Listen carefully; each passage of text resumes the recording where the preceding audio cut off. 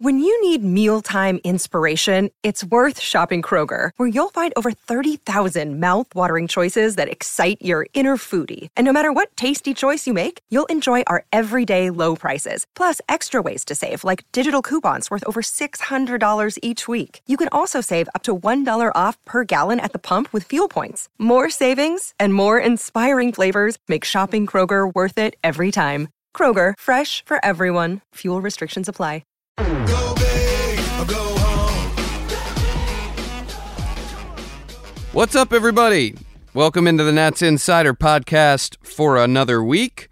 Dan Kolko with you, and we've got a fun show for you here today. We remember what happened in 2019. Of course we do. Nationals went on that epic run to the 2019 World Series, and there is significance to May 23rd. That's a day in that season that the Nationals turnaround really started to come together. They got off, as we all remember, to that 19-31 start. Things were looking a little iffy, but they pieced it together. They got where they needed to go, and it all started, for the most part, after May 23rd. They got swept at the Mets in a 4-game series, and then the next day started that comeback at Nationals Park with a 12-10 win over the Marlins, and they went from there to win a wild card, to beat the Brewers in the wild card game, to beat the Dodgers in a thrilling 5-game series in the NLDS, to sweep the Cardinals in the NLCS, and then to win in 7 games over the Astros in the World Series. Now, we decided here on the Nats Insider Podcast, why not relive all of those positive memories right around May 23rd? We can't time it perfectly because we don't know when you're listening to this podcast. However, we are dropping this podcast on May 23rd, the 3-year anniversary of when things started to turn around for this Nationals club, and I decided, let's bring in a guy who was integral to that 2019 run, both in terms of what he accomplished on the field and also what he did off the field. That guy is Brian Dozier. Doge came to the Nationals as an all-star middle infielder, played 6.5 seasons with the Twins, ended the 2018 season on the Dodgers roster as they made a run in October. Nationals signed him to a 1-year contract going into 2019 to be their everyday second baseman. His numbers in the 2019 season are solid. He had an OPS plus of 98, so right around league average.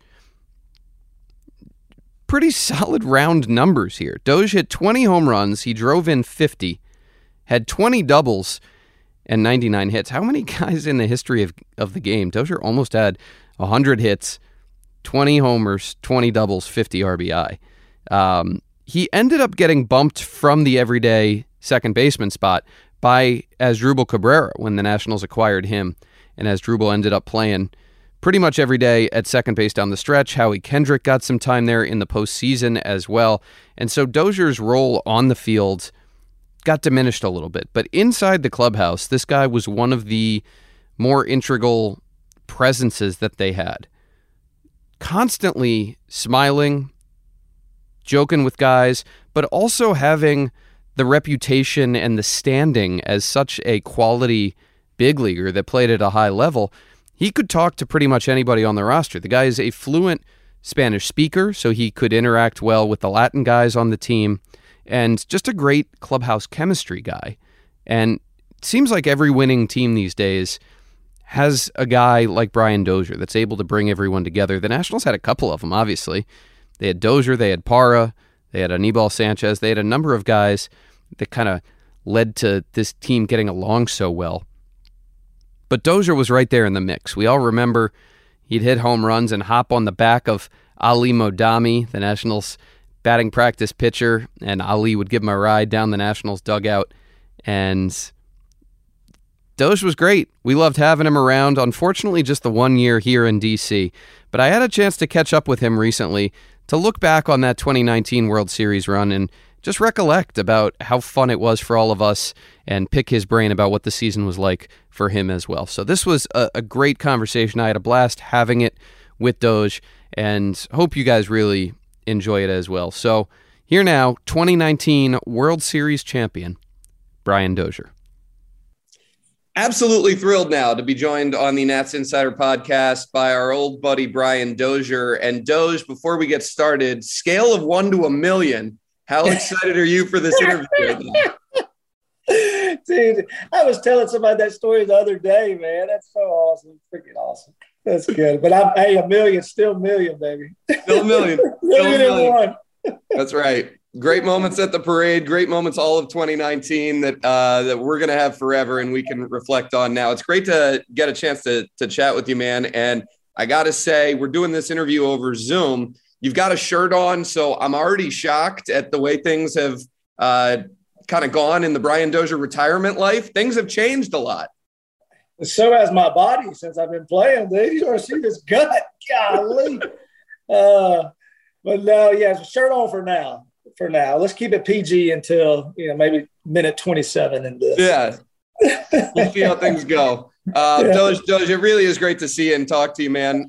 Give us the update. What's life like for you now? You're down in Mississippi. You and Renee have two young kids. You got a third on the way. You just told me. What's your day-to-day life like?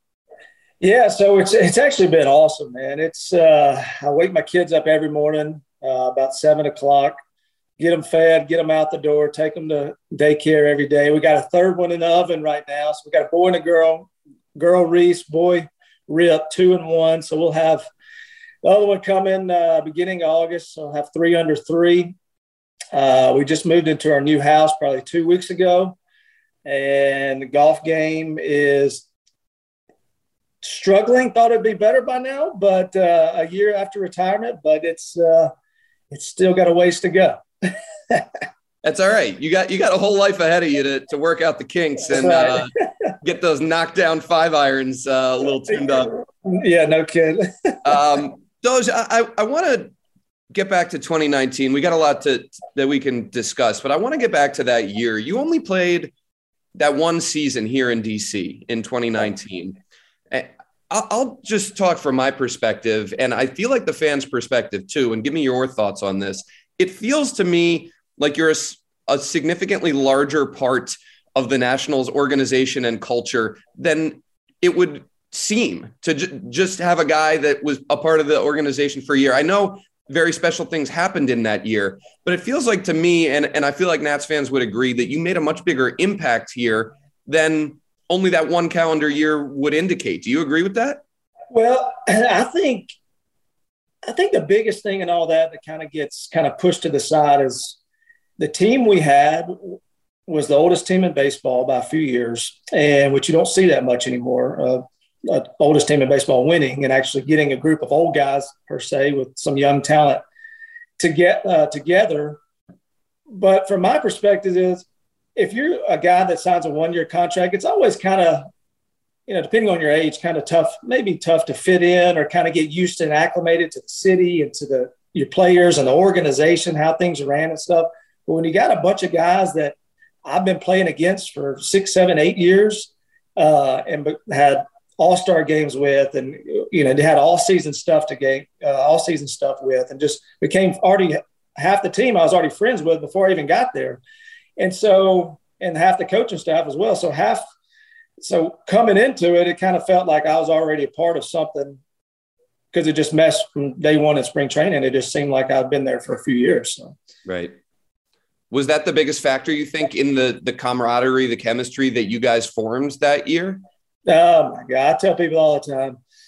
I know some GMs and owners don't want to hear it, but man, when you put old team, we're 33, 34, 35, but it wasn't that old, but in today's game, it is. Yeah. And when you got a bunch of guys that's been there, done that, know how to win, know how to lose. And it's not just on the field kind of stuff. It goes to like how to treat fans in the community, the clubhouse staff, the clubbies, know how to tip well, know how to take care of, everything. It all, and when you got a bunch of guys that's been around doing that for a while, it makes everything just flow really easy. It's kind of like when we were close to being the worst team in baseball through the first month or two. And it's like, you ask anybody in there, it's like, we got 4 months of this crap left. Just give us time. We'll turn it around. So that was our mentality. I think that showed up. And, I got to see a little bit of it being closer to you guys than, people sitting in the stands per se, in that you guys were, when you were on the road, you were going out to team dinners, and it wasn't just, the guys from the Dominican hanging out and going on a team dinner, or the position players going on a team dinner and the pitchers are somewhere else. Yeah. It was the oldest guy on the roster with Juan and Vic. It was the Latin guys with the American guys. It was everyone on that team came together. There have been some good groups here in DC in terms of chemistry, but unlike anything I've ever seen before, you've been on, a handful of teams, and you're a chemistry guy. Everybody flocks to you. Was that element of it a little bit unique? You think that it was maybe not as fragmented as a major league clubhouse can tend to become? Well, 100%. I remember even when I was coming up with the Twins, the guys, the Jim Thomes, the Mornos, the Mowers, Joe Nathans, all those guys, they did the same thing. They never was like, hey, 2 or 3 of us, position players, let's go, pitchers do their own thing. There's time and place for that kind of stuff, but it's the same thing here that we tried to implement with the Soto and Vic and all these guys. Everybody, hey, group text, who wants to go, let's roll. And more times than not, almost everybody showed up, and which makes for an expensive tab if you're a veteran. But especially we got a couple of guys that know how to drink a lot of wine. But it's we had fun. We had fun every time we landed. We had fun on the plane, on the bus, post game after a win, and everything from top to bottom. We just knew how to have fun. You have to have that. So, Brian Dozier joining me on the Nats Insider podcast, and as you mentioned, Doge, everyone talks about May 23rd, the point that it reached a bad place in terms of the overall record, maybe not in terms of how everyone was feeling internally, but the pressure that was surrounding you guys externally, the rumblings here in the community, the media pressure maybe starting to ratchet up a little bit. At what point did you guys start to really feel like you were settling into a groove? When, beyond May 23rd, when did it really feel like, all right, we got this thing and we're catching fire and we're really starting to take off? Do you remember a specific point? When I lost all my clothes, that first celebration after a win. No, we right after I know everybody says May 23rd, that was kind of the turning point. We started winning some, but it wasn't until that we actually got back in the hunt, I guess, probably in July, August, that down the stretch that, hey, we had a chance to win the division. And obviously the Braves were doing really well, but we had a chance just to make it. We knew if we made it, all we wanted to do is just get an opportunity to get past, that first round. We just one knockout and be done strictly because of our arms. We have 3 of the best pitchers in baseball. And when you have that in the postseason, you're dang near unbeatable. And you've seen that time and time again throughout the years. If you got 3 arms that can go with anybody, and we had that, then it's pretty unstoppable. So, and we battled out. We were able to win a lot of 1-run games. I know we lost a bunch in April and May, a ton of them, and that's easily flipped. And you're looking at a different story, but at the same time, it was a beautiful thing. And then, there was maybe the signature win, quote unquote, the one over the Mets, the big 7-run comeback in the 9th inning, the Kurt Suzuki home run that walks it off. And then to me, Doge, the last week of the season, you guys had, I believe it was an 8 or a 9 game homestand. You had the Phillies coming into town. You had, I think, the Indians coming into town, I want to say, in an interleague battle, and went undefeated on that final homestand. And to me, that was maybe a little bit of a wake-up call in terms of I know this team is good, but holy cow, these guys are red hot right now. And that's what everyone talks about when you get to October. You want a chair, you want a spot in that tournament. Right. But if you can go in riding a hot streak, you can really do some special things. And I think, at least from my perspective, that's when I was like, okay, everybody better watch out now. Yeah. Well, the big thing about that was against an Indians team that was kind of down, and I'm not saying rebuilding by any means, but just, they had a lot of guys, a lot of call-ups, and that they were playing and stuff. when you're finishing a long season against a team like that, it's very easy, especially if you've already kind of quote unquote clinched a playoff berth. It's very easy to kind of just lay down, let's go through the motions, instead of like, hey, we need to step it up, ramp it up, beat them, and then go into that to Milwaukee. And we did that. So we did a good job of that. Brian Dozier joining me on the Nats Insider podcast. And we're a couple years removed from that October run, Doge. I want to ask you something that I don't think I've ever asked you before, and I don't know, to be honest, has gotten enough attention. And that's the way that you handled going from starting second baseman on an everyday basis to becoming a little bit more of a bench guy down the stretch and into October. I mean, you accomplished a lot in your major league career. You made an all-star team. You even hit 20 home runs in the regular season in 2019. But as Drupal took on more of a starting load as the season made it down the final stretch and into the postseason, but nobody could tell based on the way that you were operating on a daily basis, the demeanor that you had, the way that you carried yourself. Some guys might not take that too well, but it didn't seem outwardly to bother you. What was the key to that for you? And how did you process going from an everyday guy who had accomplished so much to being more of a bench guy down the stretch? Yeah, the same thing happened the year prior when I got traded over to the Dodgers. And one of the big things, I guess, coming into today's game is a lot of platooning, left to right, playing matchups and stuff, which is fine. And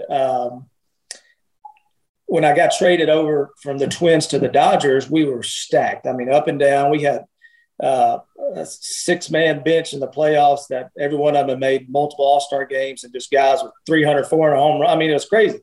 And it was all platoon. And so when I got over there, that was kind of my job, to kind of platoon in the playoffs. And I okay with it, and was able to, especially going to a National League team, which I'd never been a part of, just to see how you stay loose during a game and take swings and always be ready and that kind of thing, rather than just, for 7 years in Minnesota, I never even checked the lineup and knew it was leading off, and boom, you just go out and play. So everything was kind of different. And I think that helped a lot, especially in D.C. When that time came after the All-Star break, or after the trade deadline, when we got his Drupal, and he was red hot. He was smoking right-handed pitching. So my job down the stretch was to hit left-handed pitching, and I was okay with it. Even into the playoffs and the World Series, I think if I remember right, the Astros had one left-handed reliever, and that was just for somebody to come in and get soda.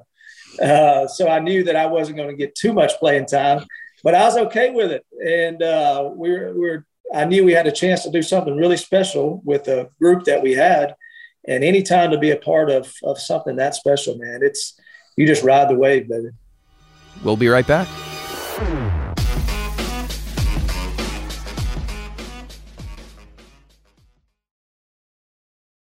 Another day is here, and you're ready for it. What to wear? Check.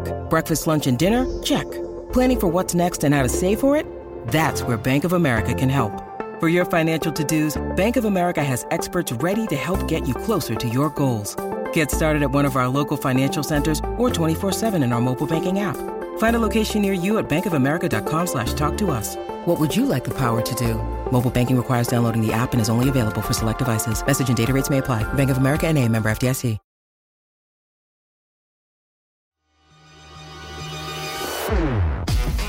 If I ask you now the moments from that October run that a couple years later stand out in your head the most, that resonate with you the most, what are they?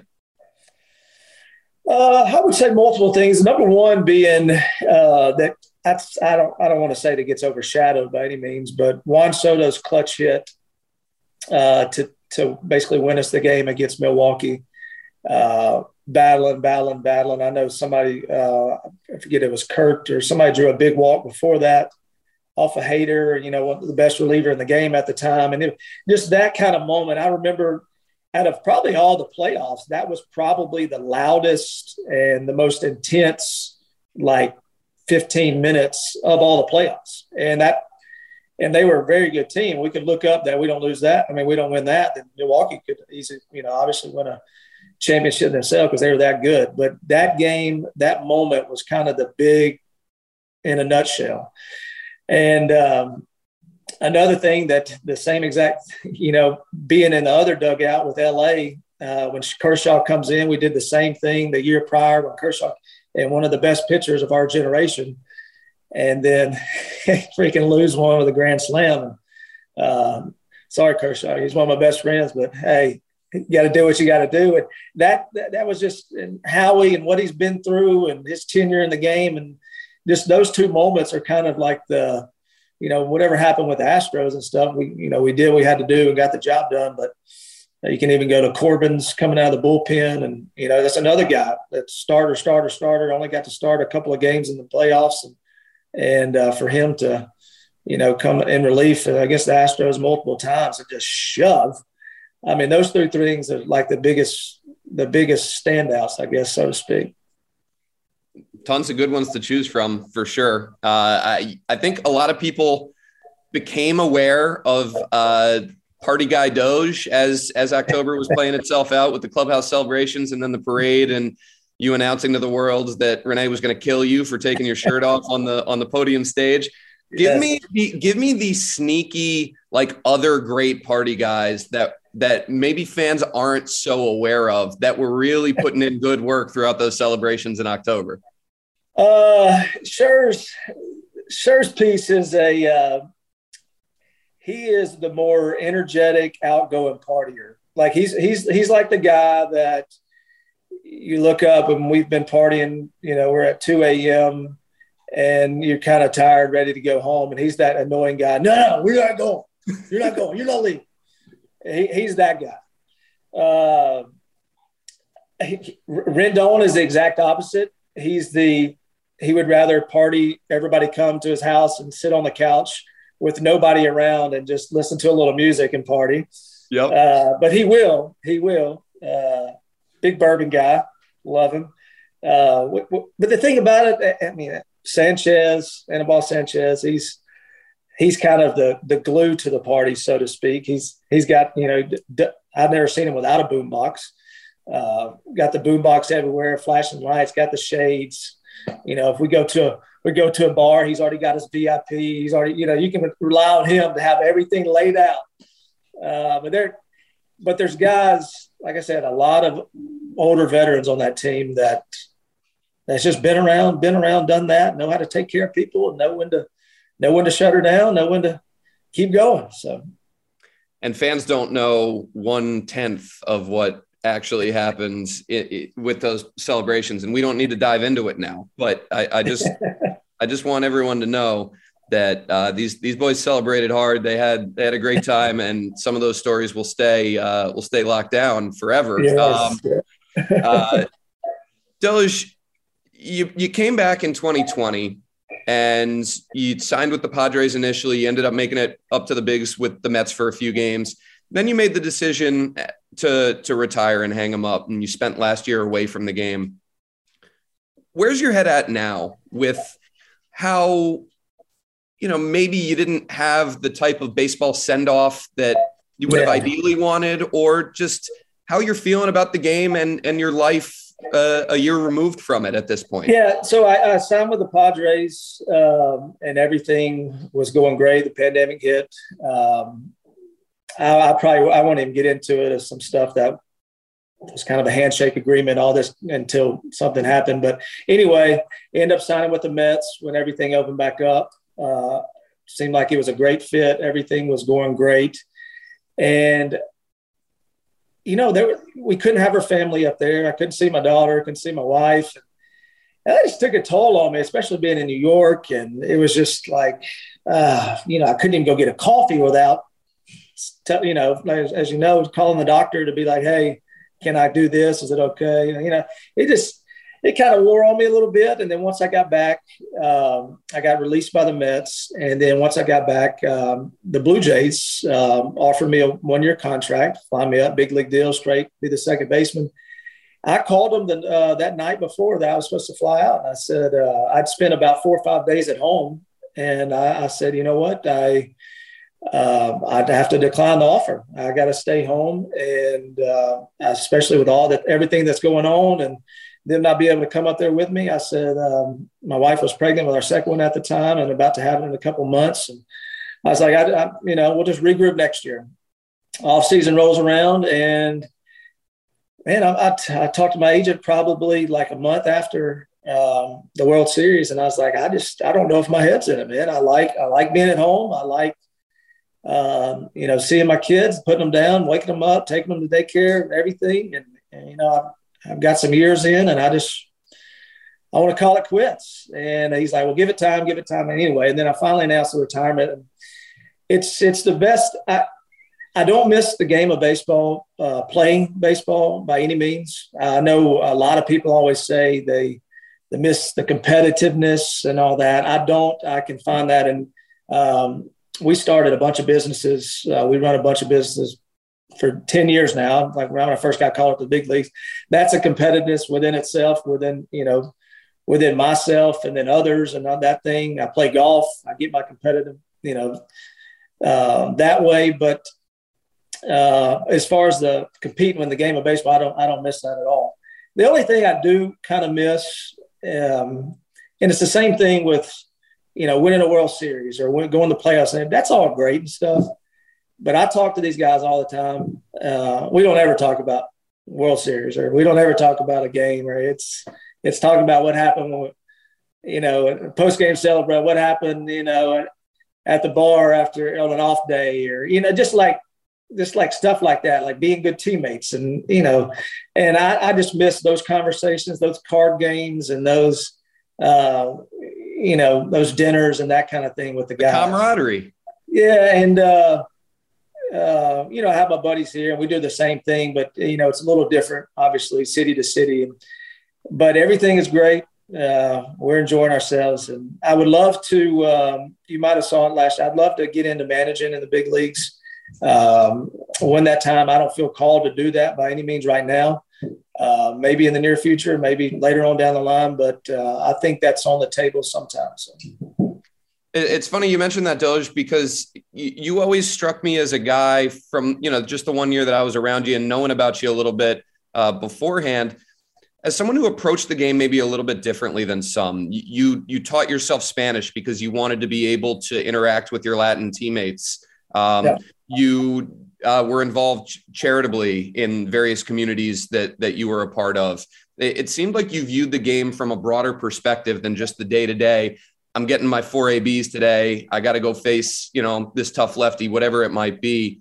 And I feel like the way that you viewed that might translate well to a managerial chair, that you can relate to a lot of people. You can view the game through a broad lens. And I'd never asked you that question before about what you were interested in doing next, but that makes a lot of sense to me. Do you feel like, given those components, given the fact that your career arc and the variety of different, things that you accomplished could suit you well for that sort of a position? Well, you said, with just baseball and all the different components, as much as we try to make it just baseball, in your mind, it's just a game, you just play, but it's really not. In all reality, it's not. That you're a public figure, and you need to do certain things around the community and be, bilingual and being able to communicate and bring everybody together and do that kind of thing.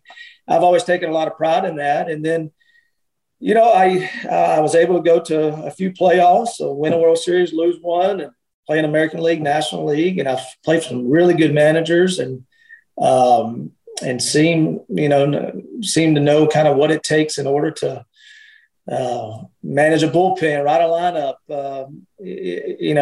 treat every man, be a leader of men, not just of players, and treat every person, differently as far as like how they needed to be treated, to give them a tap on the butt or chew them out a little bit, and, that kind of thing. And I've seen that just by learning from so many great players and managers that I played for, and coaches, hitting coaches, defense, everything.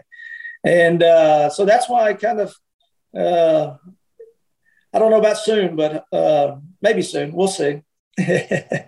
Love it. Love it. I'll let you get back to daddy duty in a second. I got 2 more final questions for you. Yeah, for sure.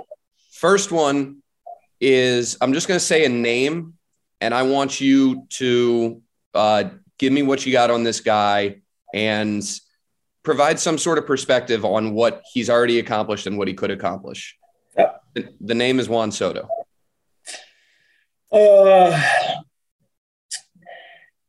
He is see how to put this. I'm not going to say that he can be kind of like a Mike Trout, so to speak, just because, Mike can run very, very, very well. He probably doesn't have the speed like Mike. He is a great defender, and he worked his tail off to be, I'm imagine still working to be a better and better defender. But as far as like the next upcoming face of baseball and somebody that's young, one of the best players in the game, that's a very humble kid, knows how to go about himself on a day-to-day basis. You look at him, you think he's 30-something years old, not by what he looks like, just how he carries himself. An exceptional talent, one of the best hitters at that age that I've seen in a long time. Reminds me a lot of like Miguel Cabrera from the left side during his heyday. Just to be able to cover both sides of the plate, left field, right field, center field, will pop to every one of them, and just an extraordinary, an unbelievable eye for the baseball as far as drawing walks and just the discipline he has up there. You don't see that at 21 years old, and that's a special talent. No doubt. Brian Dozier with me on the Nats Insider podcast. And Doge, I have been repeating this question to all the former big leaguers that have joined me on the podcast. I'll bring it to you. You had a long career. You accomplished a lot. Give me your number one favorite memory from your big league career. Number one favorite memory.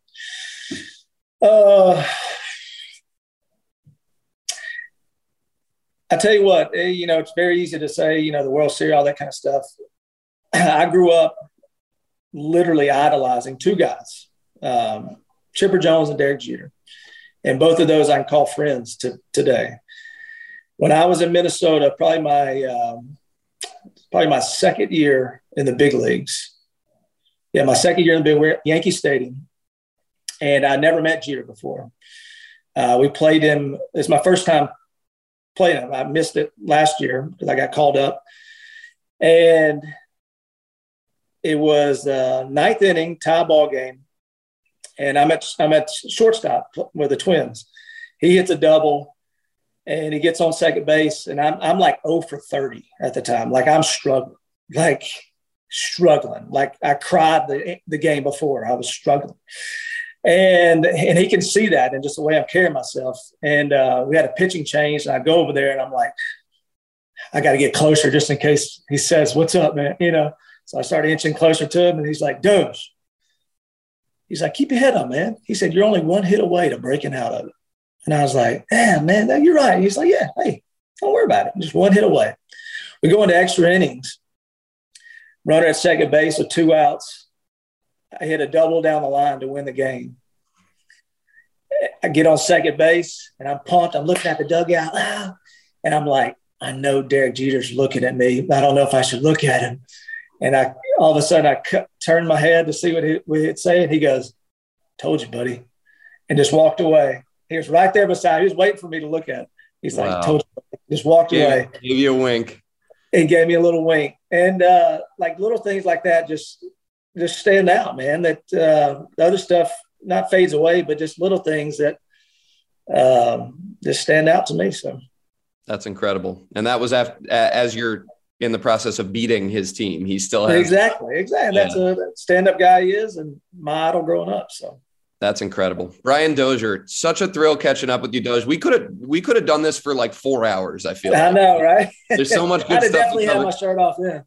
Yeah. But appreciate you taking the time, man. I'm so happy you're doing well and you're enjoying retired life for now. And I'm glad you and Renee and the kids are doing well, and wishing you all the best, man, and everything that you do. And Hey, maybe we'll see you back in a big league dugout sometime in the near future. There we go. Sounds good, bud. Thank you, man. All right, Doge.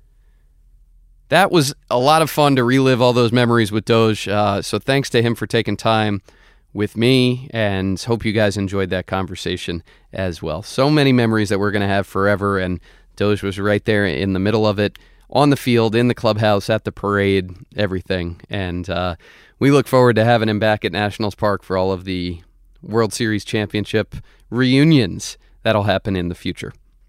Thanks for listening, everybody.